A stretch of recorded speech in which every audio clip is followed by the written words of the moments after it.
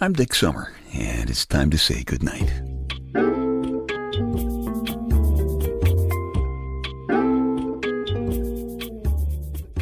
This is a quiet place to rest your head, a safe place to hide a hurting heart, a gentle place to fall.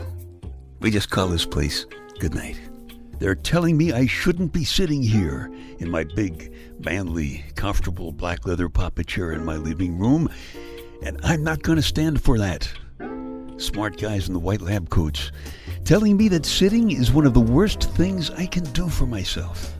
They are implying that sitting is a reckless act of self-destruction. They say sitting is worse than smoking, and of course smoking kills people. I think they're a little off base with that one too, because I don't think smoking is responsible for killing nearly as many people as the people who are trying to quit smoking are responsible for killing people. Anyway, I'm a reasonably healthy guy. As I told you in my book, Staying Happy, Healthy, and Hot, available at Amazon.com. Shameless plug, Staying Happy, Healthy, and Hot. As I told you there, I get up early most mornings and I go up, down, up, down, up, down. Now the other eyelid. Then I go for a good, long, brisk sit here in my big, comfortable black leather papa chair in my living room. I like sitting here. It's going to take more than a squadron of black helicopters full of federal smart guys in white lab coats to pry my chair off my beautiful, beleaguered backside. Louis.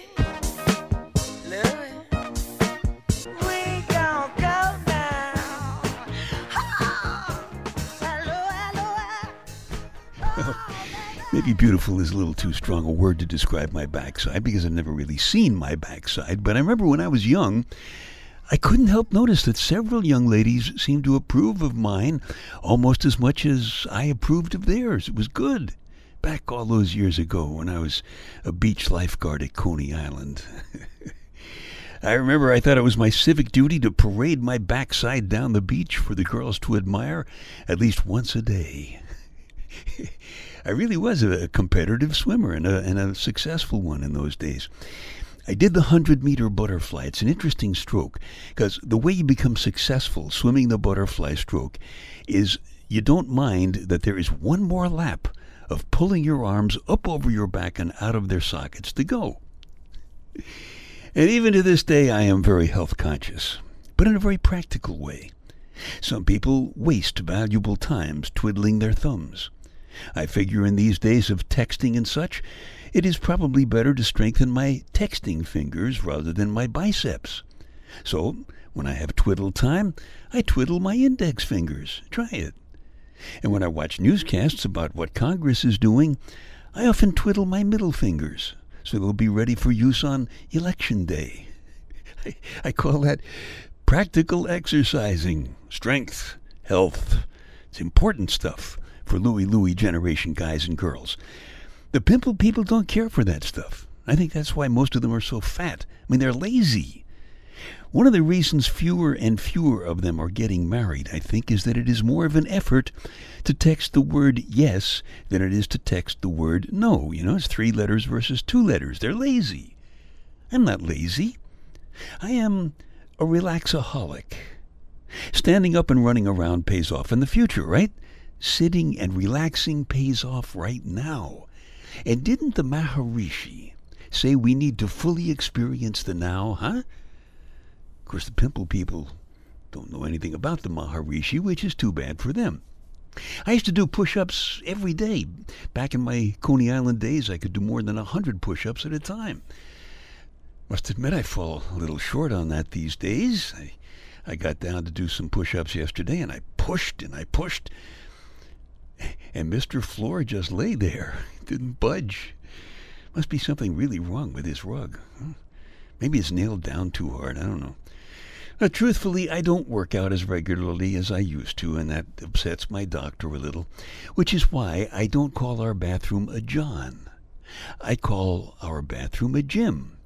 And that way I can honestly say to my doctor, yeah, I go to my gym several times a day. At night. Lots of times at night.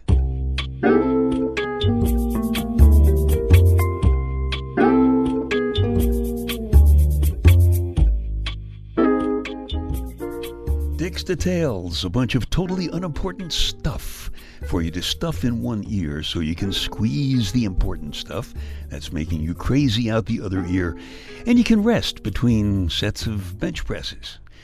There is a Swedish furniture company that names most of its products after Swedish words. One of their chairs is called the Fartful. Similar to that, there is a plastic contraption that saves half-smoked cigarettes for later, and it is called the Butt Buddy. And you know, Butt Buddy sounds like a much better name for a chair than Fartful to me. Okay, if the answer is Venetian blinds, what is the question? If the answer is Venetian blinds, what is the question? Don't know, do you? Of course not. I haven't told you yet. Will in a minute. Leonardo da Vinci made a sketch for contact lenses in the 15th century. He must have dropped it, and it took until 1961 for somebody to find it so they could make them. And they know that there's no Nobel Prize for mathematics. And that doesn't figure, does it? Nobel Prize for mathematics. If the answer is Venetian blinds, the question is, where are you likely to find Venetian duck hunters? Venetian blinds. Give me a buckshot. Thank you. Dicks Details. They take your mind off your mind. A quick bit of housekeeping here. If you like these podcasts, would you do me a big favor? Would you tell a couple of friends about them? Because, you know, your friends might like them too. And I would appreciate that very much. Thank you. Going to the gym can be dangerous. There's a story about that in my Night Connections spoken word CD. You're on a business trip. You always stay at hotels where there's a workout room. You're 32, married, happily, and you want to keep the slim, beautiful body that your husband fell in lust with long before he fell in love with you. You're a no-nonsense woman, but right now there's some kind of nonsense going on right about the same place inside you where you remember feeling a lot of trembling when you had your first crush.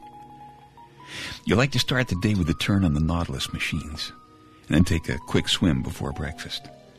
This morning when you got to the workout room, there was a trace of a man's cologne in the air, but nobody was in the room.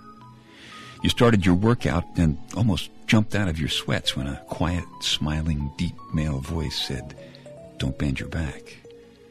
The surprise made you let go of the machine, and the weights clattered to the floor. The owner of the voice came running around to see that you were all right. When he bent down to look at your face, you had the sudden and total attention of two very concerned blue eyes. He had a towel wrapped around his waist, and there was toothpaste on his upper lip and a toothbrush still in his hand. You laughed and said, "I'm fine." And the eyes laughed back, as if to say, "You certainly are." He held out his hand to help you up, and you took it automatically. And his pull was so firm and strong that you lost your balance and you fell against him. He had a slim, hard waist and a firm, hairy chest, and he was in no hurry to let you go. And the towel wasn't much of a disguise for his sudden, intense interest in you. You smiled sweetly and said, "Hi, I'm married." He just smiled and said, "Is your husband a jealous man?" You gave him a great answer. You said, "I don't give him reason to be jealous." He looked all the way into your eyes and simply said, "You are very beautiful," then turned and walked away. Tonight the memory of him is in bed with you. Your body is on fire, and the more you try to convince yourself that this is silly and unimportant, the more vulnerable you feel.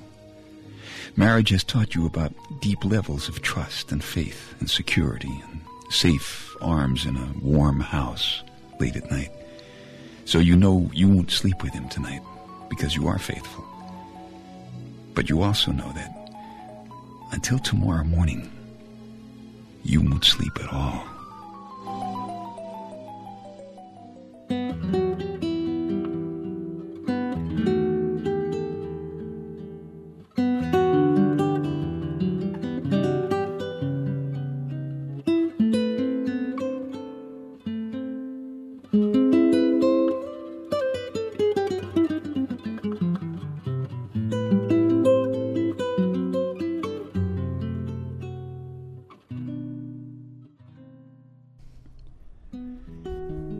was a very dangerous night.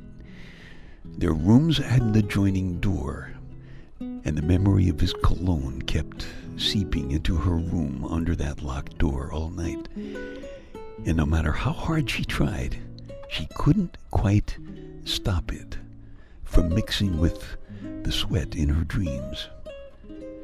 I think the dawn came just in time. This time.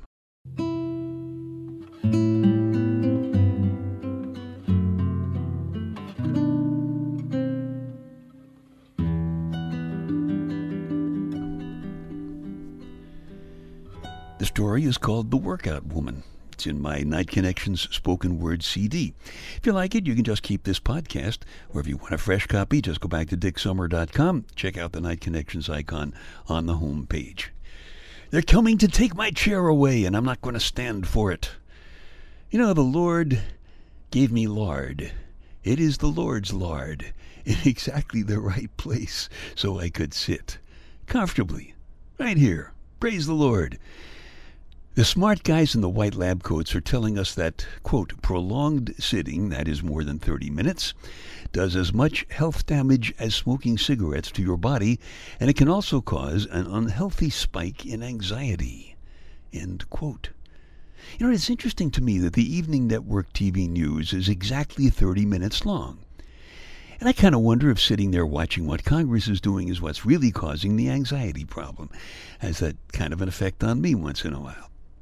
And think of the anxiety this anti-sitting campaign can cause all by itself. I mean, everywhere you look, there are chairs.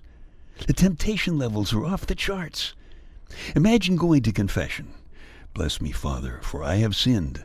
I went to see Alice, my girlfriend, and we sat together. It was so much simpler when I was that Coney Island lifeguard stud. You know, I sometimes feel these days like I am diagonally parked in a parallel universe. I'm not lazy. I'm a relaxaholic. You know, standing up and running around pays off in the future, but sitting and relaxing pays off now. Didn't the Maharishi say we need to fully experience the now? Of course he did. In the future, I will probably upload my consciousness to some cloud computer so I can irritate you for eternity. But I will sit down to do it. And I hope you will join me in standing up for sitters' rights. They're coming to take our chairs, yours and mine. Shall we stand and surrender, or shall we sit and fight?